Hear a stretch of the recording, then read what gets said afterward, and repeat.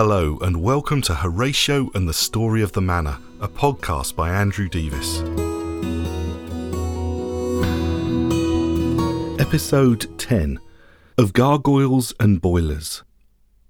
The noise of hooves on slate was deafening. No one knew why the manor had gargoyles or how many there were. None of the original plans of the manor showed any gargoyles, and now they'd arrived, they moved around so often no one could count them. The Baron had sent Thornton out a few times in an attempt to do so, but as soon as he totted up one side of the manor and moved to the other, the ones he'd already counted had got distracted and gone elsewhere, so after a few attempts he'd given up.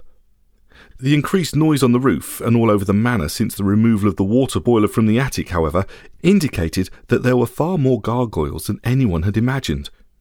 Quite why moving the old boiler from the attic should have this effect, no one knew. As the Baron lugged the heavy old piece of equipment into the boot room to give it a jolly good clean before passing it on to Rosebery, he didn't like the idea of boiling water in a space where a stuffed ferret had lived. The noise slowly died down to its usual levels, with only the occasional clattering of hooves. In a similar way to the shadows, the gargoyles hadn't ever been dangerous, so the Baron wasn't too worried about them, but while it could be disconcerting to have lots of unattached shadows suddenly appearing and looking over your shoulder, they were silent. In contrast, the gargoyles were not. While the Baron scrubbed at the inside of the boiler, with various shadows pausing to look at what he was doing, he thought about how the gargoyles had changed over the last few months. Before, they had been relatively quiet and hadn't seemed to move around too much, and when they did, it had tended to be reasonably silent. But about 6 weeks ago, they had started to change, and they'd all noticed the increased noise of hooves on the roof. In fact, Thornton had got so fed up with it that he'd gone through all the effort of moving his bedroom down a floor so he couldn't hear them on the roof at night. That was an indication that the Baron should have taken more notice. For Thornton to voluntarily do any manual labour proved beyond a doubt that this was a serious problem. Thornton didn't actually say a great deal, being a man who kept his own counsel, except when he spoke to himself and his hearing aid batteries were running low. When that happened, he tended to speak rather too loudly, and the lower the batteries got, the louder he whispered and muttered. Listening to him could be anything from amusing to embarrassing and occasionally downright distressing. But at the slightest mention of gargoyles, he tended to walk off, turn off his hearing aids and start muttering loudly. He muttered to himself even more these days, as it seemed that no sooner had he relocated his bedroom than the gargoyles had started exploring the whole exterior of the manor. While no one actually said anything, the worry was that they might one day venture inside the manor. In fact, once or twice they had been spotted very close to both the back and front doors. The back door was the biggest concern, as it was the main door everyone used, and so got left ajar or open. Only the other week, Rosebery had seen one sitting on the wall right above the back door. Being Rosebery, she'd questioned its motives loudly to the Baron for several days. The front door was less of a worry as it hardly ever got used, and, as Rosebery had found out to her cost, it swelled in damp weather. It was getting to the point where it might not open at all, so an invasion into the front of the manor was pretty low risk. Horatio didn't have an opinion on the gargoyle issue. When he heard them on the roof, he sometimes gave a muted woof, but overall he tended to ignore them. And when they were foolish enough to get to ground level, you could be absolutely sure that Horatio took every opportunity to, shall we say, leave his scent on them, which, judging by the speed they retreated afterwards, they didn't enjoy. The scrubbing of the water boiler done, the Baron carried it into the kitchen, hoping that, by acting so quickly, he might just get back into Rosebery's good graces. Arriving in the kitchen, he was taken aback to find Rosebery and Horatio sitting, looking at a gargoyle who was in the middle of the kitchen table. It had obviously been spotted just as it was hoping to get further into the manor. It must have sneaked past the Baron as he was cleaning out the water boiler in the boot room. Rosebery glanced at the Baron, while thankfully Horatio didn't take his eyes off the gargoyle. It seemed that his nonchalant attitude to external gargoyles didn't transfer to internal ones. A growl rumbled deep in his throat and vibrated across his lips, with teeth showing periodically as a snarl warped his mouth. Horatio had an underbite, with his bottom jaw jutting out longer than his top, so his bottom teeth stuck out over his top ones.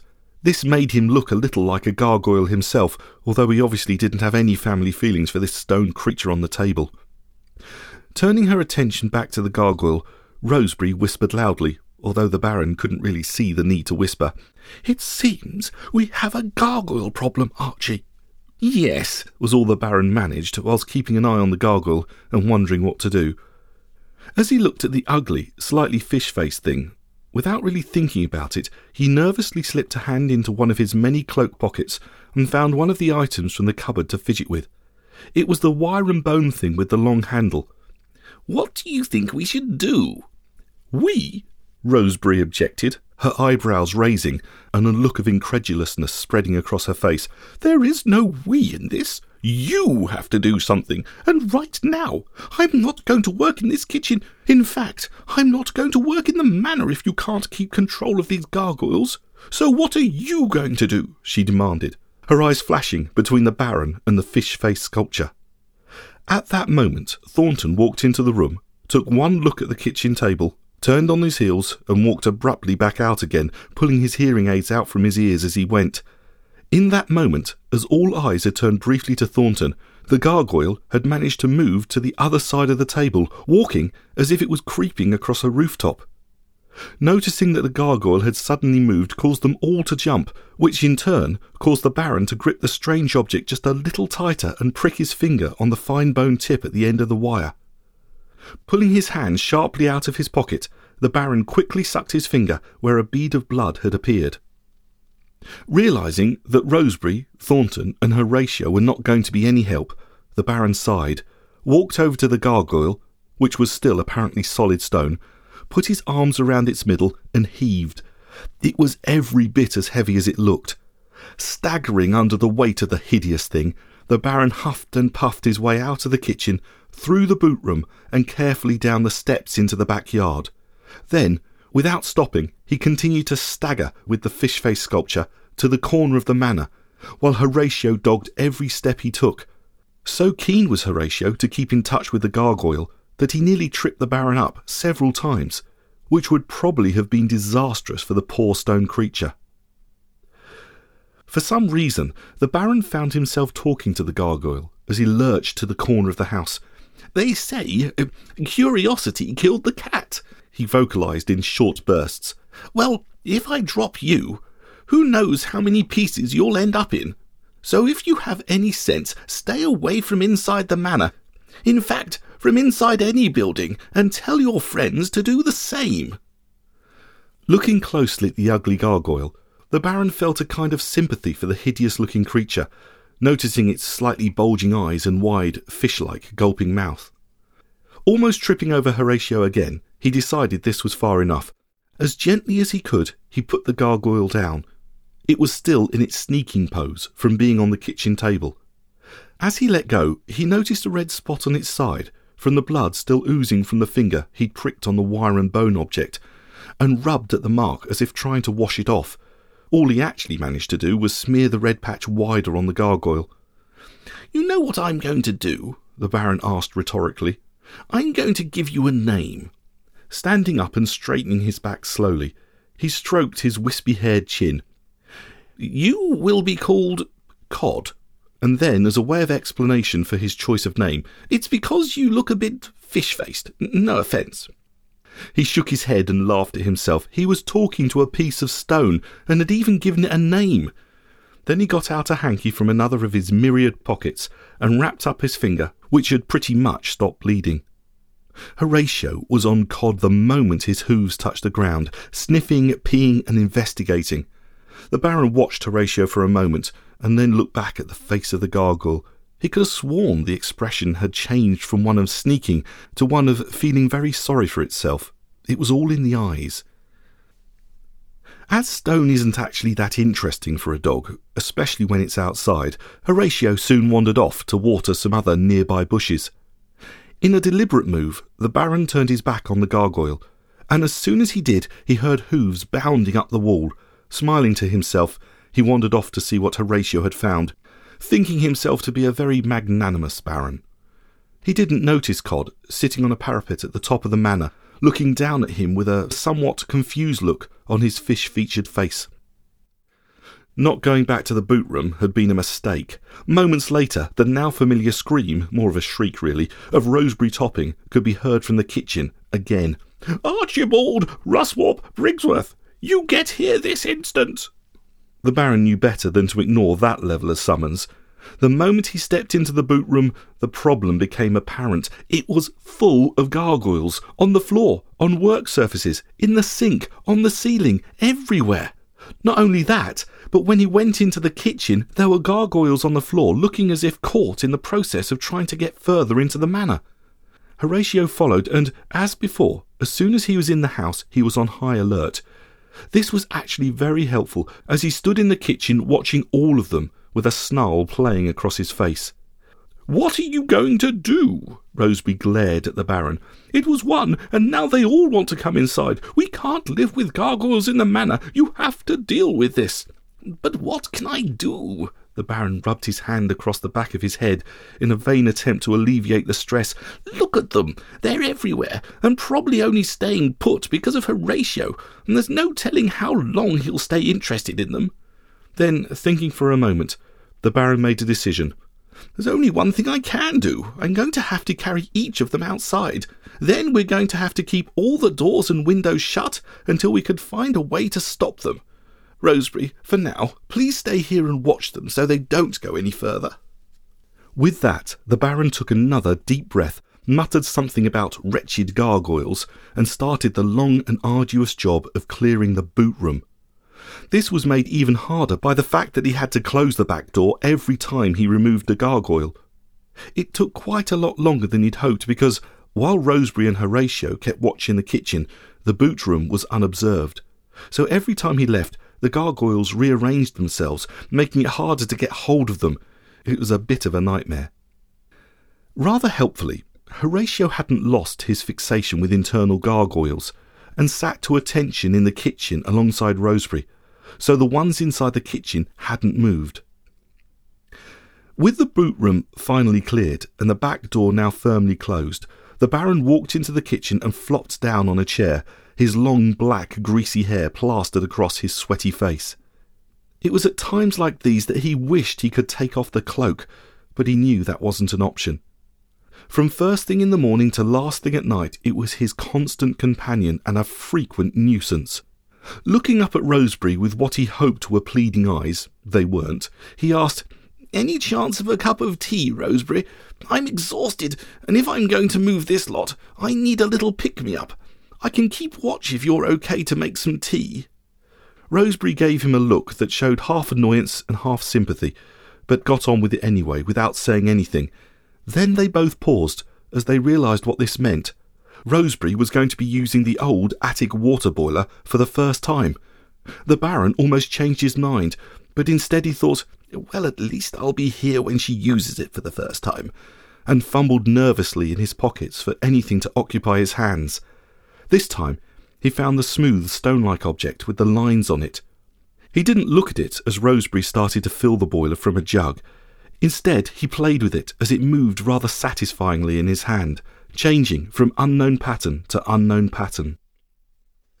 Even when Rosebery flicked the on switch and grumbles, groans, squeaks and shrill rasps started to emanate from the old boiler, the Baron kept a close eye on the gargoyles. As the boiler began to heat up, the Baron found himself playing faster and faster with the stone, although never looking down at the ever-changing patterns he was creating. In a surprisingly short time, the boiler began to burble and rumble, and the lid began to bounce up and down. It sounded like the horrible thing was speaking a language all its own. It was very unpleasant, and reminded him why he'd put it in the attic in the first place. Before long, the boiler reached maximum temperature. Surprisingly, the noise level decreased slightly, while the movement of the boiler, as it bounced to the bubbling water and sudden and violent escaping bursts of steam, increased.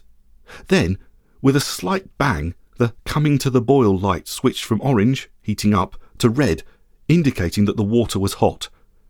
The automatic keep warm function kicked in, with the boiler going quiet and then furiously springing back to life every few minutes, as if annoyed at being woken from a brief slumber. At that point, Rosebery pulled on large, thick rubber gloves, snapped some goggle eye protection on, and started to busy herself with making the tea. The Baron realised that he had been playing with the stone thing all the way through, nervously changing its pattern from one design to another.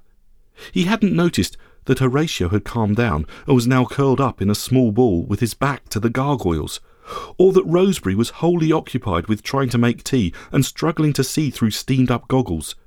He didn't notice that he'd started to look down at the stone in his hand, surprised to see that it was still smooth, even though he'd felt so many beautiful patterns in it as he played with it.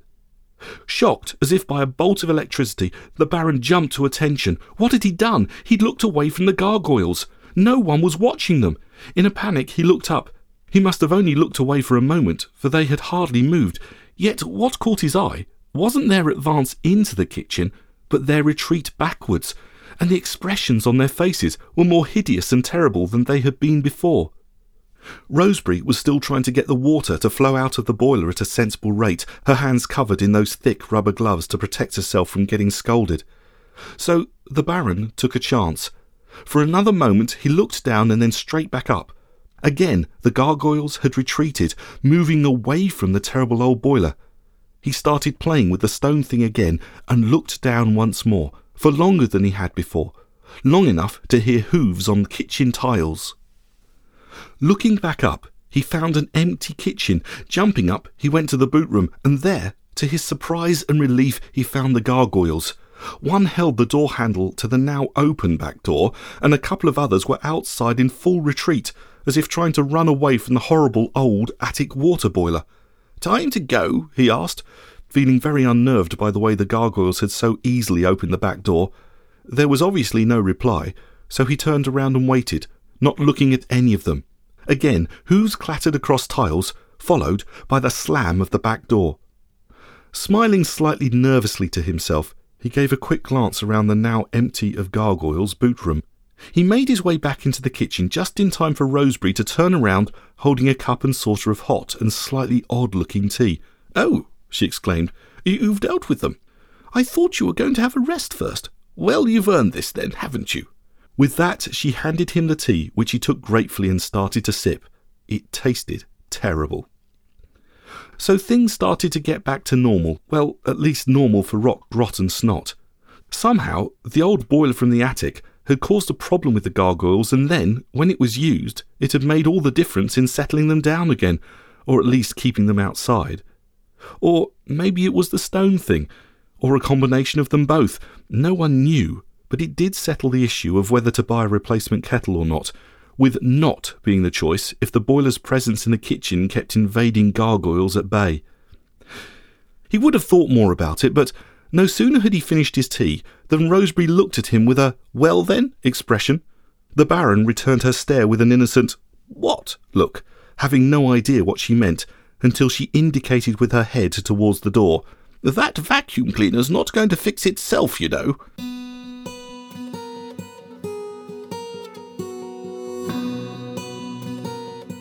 Thanks for listening to Horatio and the Story of the Manor, a Tale to Tell media production.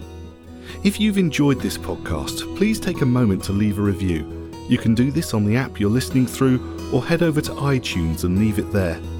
A 5-star review helps other people find the show.